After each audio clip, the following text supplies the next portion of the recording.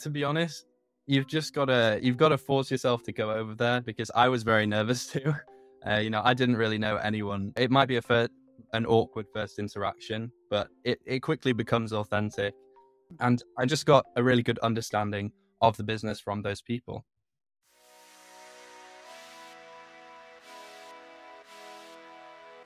Welcome to the Junior Jobs Podcast, where we give new software engineers actionable job search advice relevant to today's job market. In today's developer interview, I'm talking with Thomas Barrett, who at 19 years old skipped the college route and got hired as a software engineer after completing just a coding bootcamp. So we'll be talking about how to navigate the job search without that formal university degree.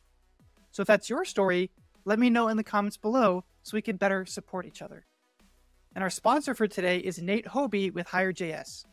Hire.js is a service that helps you build your coding career organically through freelance project work so that you can get that valuable work experience without a formal college degree.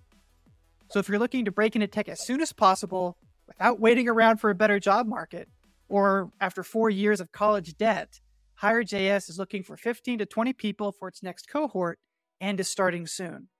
So just use the link in the show notes and mention you heard about them from the Junior Jobs Podcast, and you should get $1,500 off their program. Well, welcome, Thomas. Glad to have you on. Glad to be here. Thank you for having me.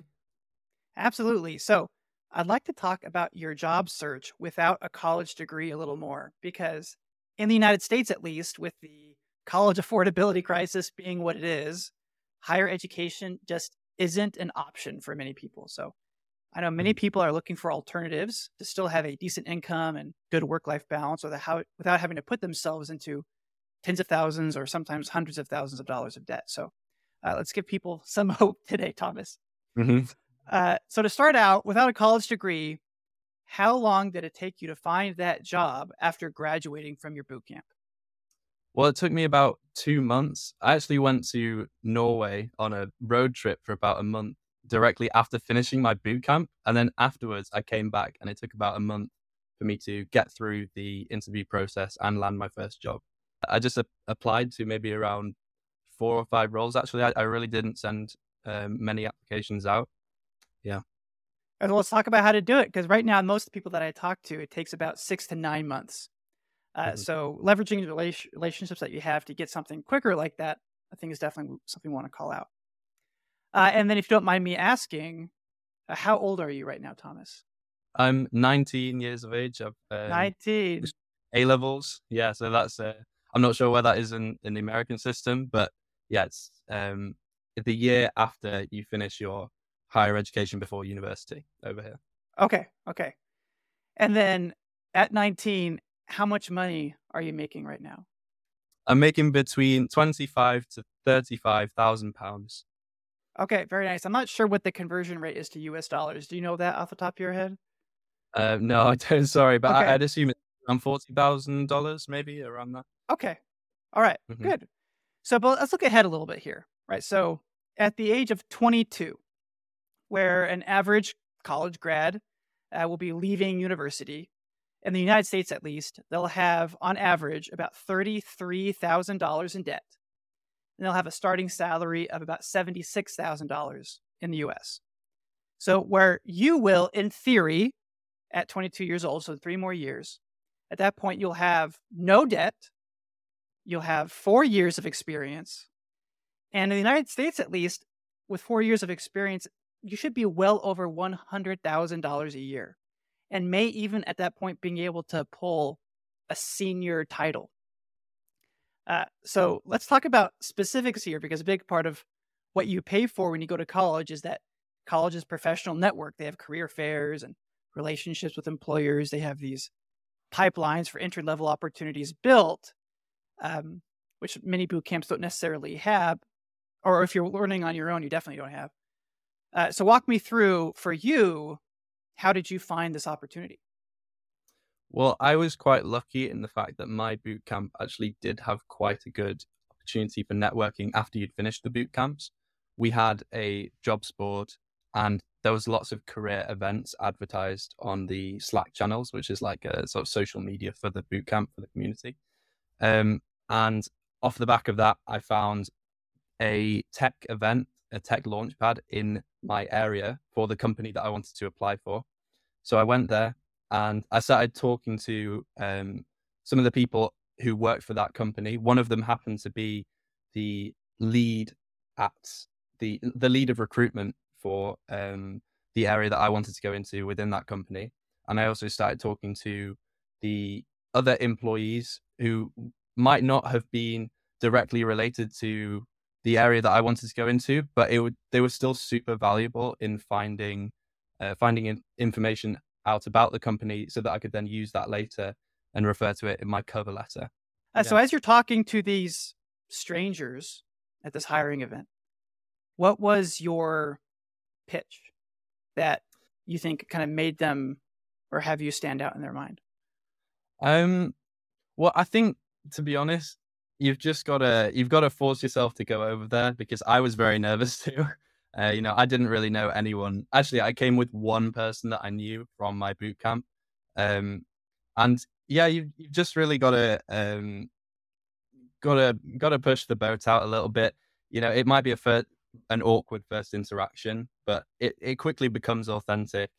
And I didn't really beat around the bush too much. I just started asking about their role, how they found working for the company, the good and the bad, because it's informational for me, but I also want to be using that information in the interview process and my cover letter. Mm-hmm. And I just got a really good understanding of the business from those people. Well, I really like what you called out about how you were very uncomfortable there at the beginning, because Definitely. really for anything that we're doing new, it's going to feel uncomfortable and forced at the beginning. Like, for example, playing football, European football, American soccer. Your first few months, years playing that, it's going to feel a little forced. Practice is going to be difficult. And at some point it becomes natural. You have so much experience with it. It's a natural extension of who you are. So people that complain about, networking events being inauthentic, or it feels forced, or it feels fake, I mean, that's probably true initially. But the more you do it, the more comfortable you're going to get. So you mentioned earlier the cover letter specifically as something you think was really wonderful. So what are some principles there to kind of get us excited about your cover letter that you think helped it stand out? I think that the ability to sound genuinely authentic, the ability to sound genuinely interested in the company is a big factor. Like, you'll see a lot of copy pasted, chat GPT style interest in the cover letter, which I think is quite easy to sniff out.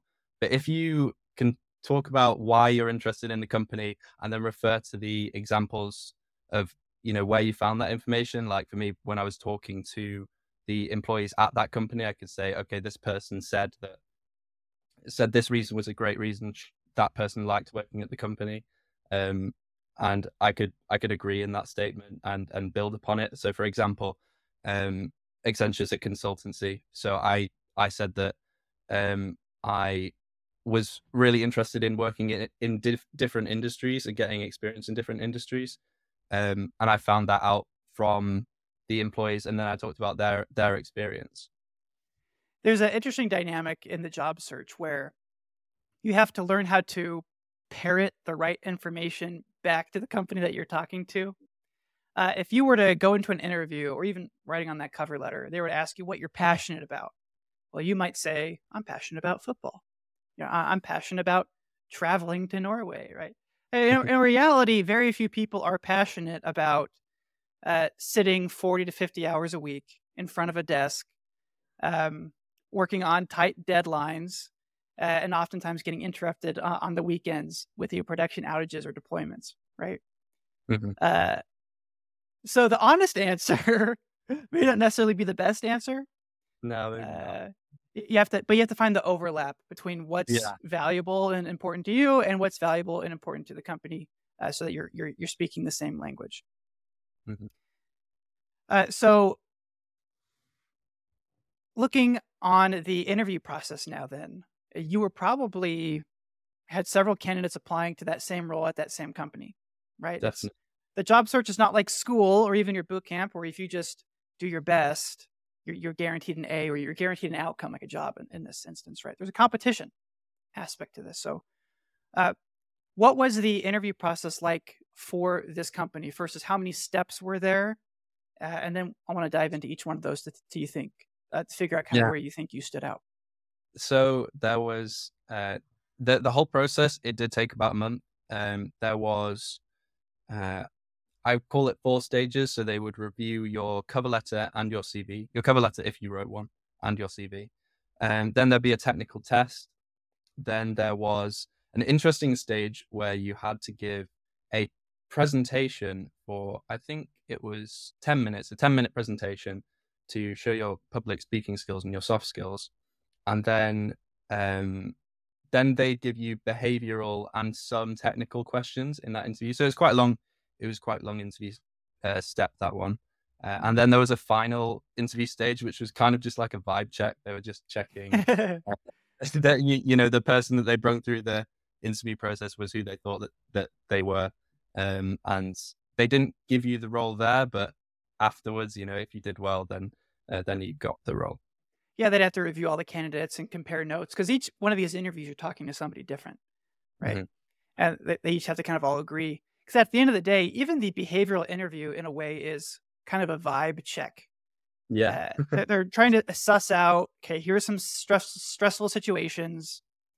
Hypothetically, how would you handle them? Because I'm going to be spending a lot of time with you, and I want to make sure you're not going to screw me over, or you're not going to freak out, and you're going to be chill, right? As we go through this. So being able to turn this interview into a conversation, a friendly conversation, is going to go a long way into helping them feel comfortable recommending you for the job, because they're going to want to spend time with you. Okay, so we talked about the CV portion. We talked about some principles there that jumped out for helping you land the role. So the next one, remind me, what was the second step? The second step was the technical interview. It was just pretty standard, 4 questions, although I had about 2 hours to complete them, and I was on my own for that. So it was non-pressured. It wasn't like a whiteboarding interview. And yeah, I probably had more time than I needed, and they increased in difficulty as well. So the first one was fairly simple, and then these are coding questions. Yes, coding questions. Yeah. Okay, and you had like an IDE in front of you that you were coding it in, or what was that experience like? Yeah, it was very easy to use on a platform called Codility. I'm not sure if you've heard of Codility, but I actually used a lot of like practice questions on that platform before I did the test, which I knew was on that platform. So I knew it was going to be a similar type of question, which I think can be useful. But of course, you don't always know what platform the test is going to be on. Yeah, but it's a good principle, I think, still to early on in the interview process, if you can ask and if you can figure it out, because there's nothing worse than feeling like, hey, I'm really good at coding. I feel really confident. And then you show up and they're having you do a whiteboard test, and you're so used to having the IntelliSense, the autocomplete, or you show up and it's using some other tool that you've never used before, and you're getting confused about the syntax or the color schema or whatever. It just adds to the fear and the tension in the interview. So I would definitely recommend, if you can early on, ask about the platform that you're going to be tested on. Because I also think it's a good idea. Well, it essentially makes it an open book test, or at least one that you can prepare for, because then you can use that platform to practice similar questions, and you kind of know how to use the tool, and you kind of know what to expect. That's interesting. Okay. Yeah, it's interesting because when I first started using that platform, I was getting like 0% on the questions. I was really struggling, but then by the end, I'd done quite a few. I was getting good marks, and that made me more confident for the actual technical interview, which I was nervous for anyway. But it just gave me that confidence boost as well. It feels like you know what you're doing. You're comfortable with the IDE, and yeah, it's great if you can get it. You show up at that interview, you pull it up, and you're like, oh my gosh, thank goodness, I'm gonna rock this. Yeah, there's an interesting part of the job search where so much of it is meta, right? Like you could have spent, hours actually building real solutions, reading real code, and learning, iterating, and creating a real project that would have made you a better programmer, and still you would have not have been prepared for the technical interview. Like it's like the interview is a thing in and of itself that you need to be able to be prepared for, that you can pass it and move on from. I think companies are doing better at this. I know at ours, for example, we've recently our technical interview is now more focused on the actual day-to-day of the job that you're going to be having. Fix a Yeah. small bug, add a form to this website or something. Mm. But that's not the case in a majority of places. A lot of them are kind of as you described. Okay, so you do that. You feel really confident. You pass. And the next stage, remind me of that. So that was the presentation stage. You get a 10-minute interview and behavioral and technical questions live. Okay, now this one is something unique to the consulting industry. I started my career in consulting. I did that for 8 years. And only in interviews for consultancies was I asked to do what you're describing here. Yeah. And that is, from my perspective, a big note that I've called out before on this podcast, that if you feel like you have strong communication skills, customer service related skills, maybe you come from retail or teaching and talking to people is something you're very comfortable with, consulting is a great way to get your foot in the door, because the technical, at least from my experience, the technical interviews were not as difficult because they tend to focus on consultant demeanor, whatever that means. It's really a combination of how well and how effectively you communicate, and how friendly and approachable, and how much trust and how quickly you can build that trust with new clientele. So let's break that down then. For your 10-minute presentation, how much preparation did you have for that presentation, and what was the topic on? So my topic was on why I thought that a boot camp was better than a university degree at preparing. Oh, wow. Okay. So I was really just trying to help myself to get the job with that one, pushing forward my agenda. But how I prepared for it was actually quite interesting, because I am really not very good at public speaking, or I wasn't that good at public speaking. I was in my boot camp, I had to do a presentation, and I was actually having a small panic attack whilst I was doing it. And I didn't even realize that I had this thing that was happening, these panic attacks during presentations, until quite recently. So I started going to Toastmasters International, which is a public speaking group, just in preparation for this interview, by the way. I only went to a couple of sessions before the actual interview, but you have to speak live in those. And that was very useful, because it's a lot easier to speak over Zoom than it is to speak in front of a group of 10 people or something. So it was really throwing myself in the deep end, and then the actual presentation wasn't as bad. But I must have done so many mock interviews of that presentation, going over it word by word. I recited a whole script. I love that you identified a weakness and you found a way to reinforce that weakness. Because in most boot camps, they have some generic material that they are trying to march you through, and they don't necessarily have the maturity in their mentorship program or career services program, what have you, and being able to customize the approach to each individual student. So highly recommend you don't rely on your bootcamp alone to give you the skills that you need to be successful in your job search, whether it's Toastmasters, whether it's programming, using different technologies in your free time. Ultimately, you are your best advocate, and you are the one best positioned to know where your gaps are. So you just need to be honest with yourself and put in the extra effort. It used to be, and maybe this is still true for the 4-year college degree, that just having that degree alone is oftentimes sufficient for you to land that first job or that first interview right out of school.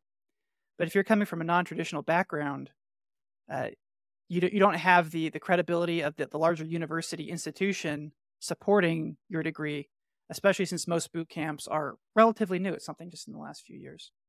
So that's a great habit and pattern that you called out there. So if anybody's curious about the skill difference or the interview difference between a software engineering role and a software consultancy role, I actually have an episode a few weeks ago that I recorded about comparing those two. So check that out, and I'll link it here in the description of this video, so you can kind of better understand which one might be best for you. Okay, so then after that, that's the behavioral interview, the vibe check? Well, it was a presentation and then behavioral interview questions and the technical interview questions, which took about maybe like 45 minutes after the presentation. Okay. Oh man, they've stacked it all up on you in like one day. Yeah, they did. Okay. Yeah. So give us some examples of behavioral interview questions that you think developers should be ready to answer. I think the how do you handle conflict is a very common one, especially because so many companies operate online. How you deal with conflict is very important because you can be very passive aggressive in some teams, and they want to check that everyone's getting along nicely within their teams.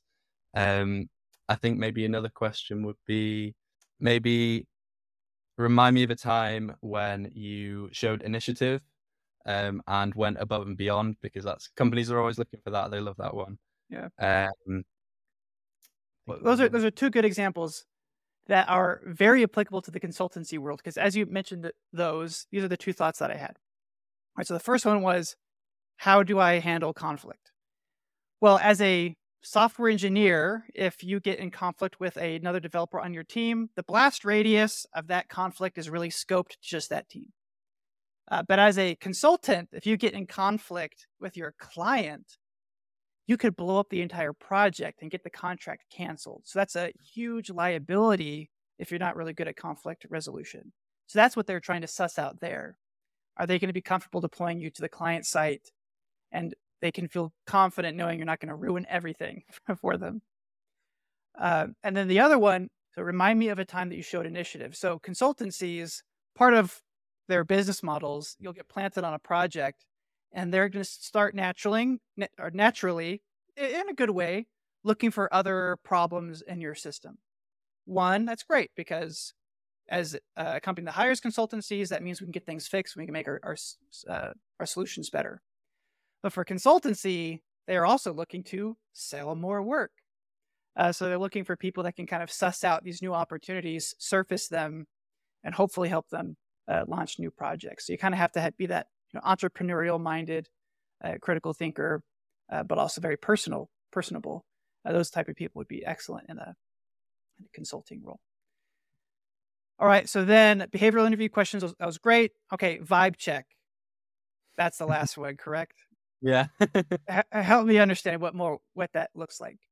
It was really just checking that, what the previous interviewers have said about you is correct, and that they really just want to bring you onto the team. You're going to be a good asset, and you can hold your own in conversation, really.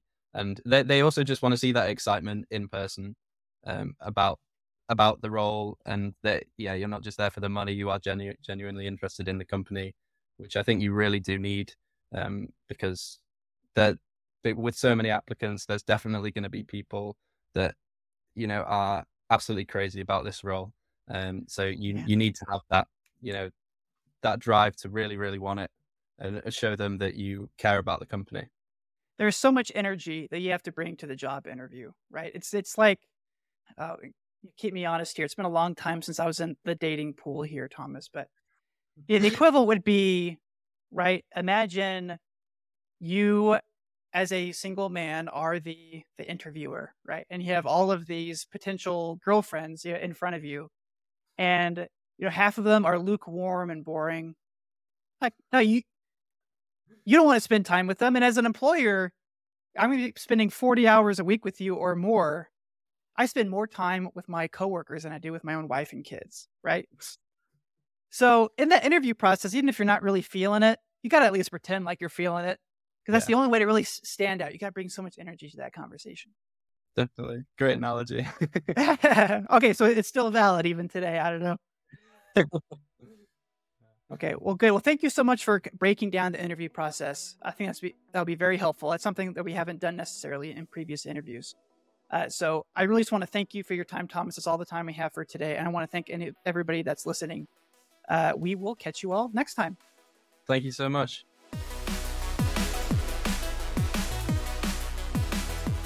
Thanks for tuning in to the Junior Jobs Podcast. We hope you found today's interview helpful as you navigate your own job search in tech. If you enjoyed the show, please remember to like and subscribe, as that helps us reach more developers in need. And don't forget to check the show notes for details on today's sponsor, and other job search services that we provide. Thanks for listening and have a great day.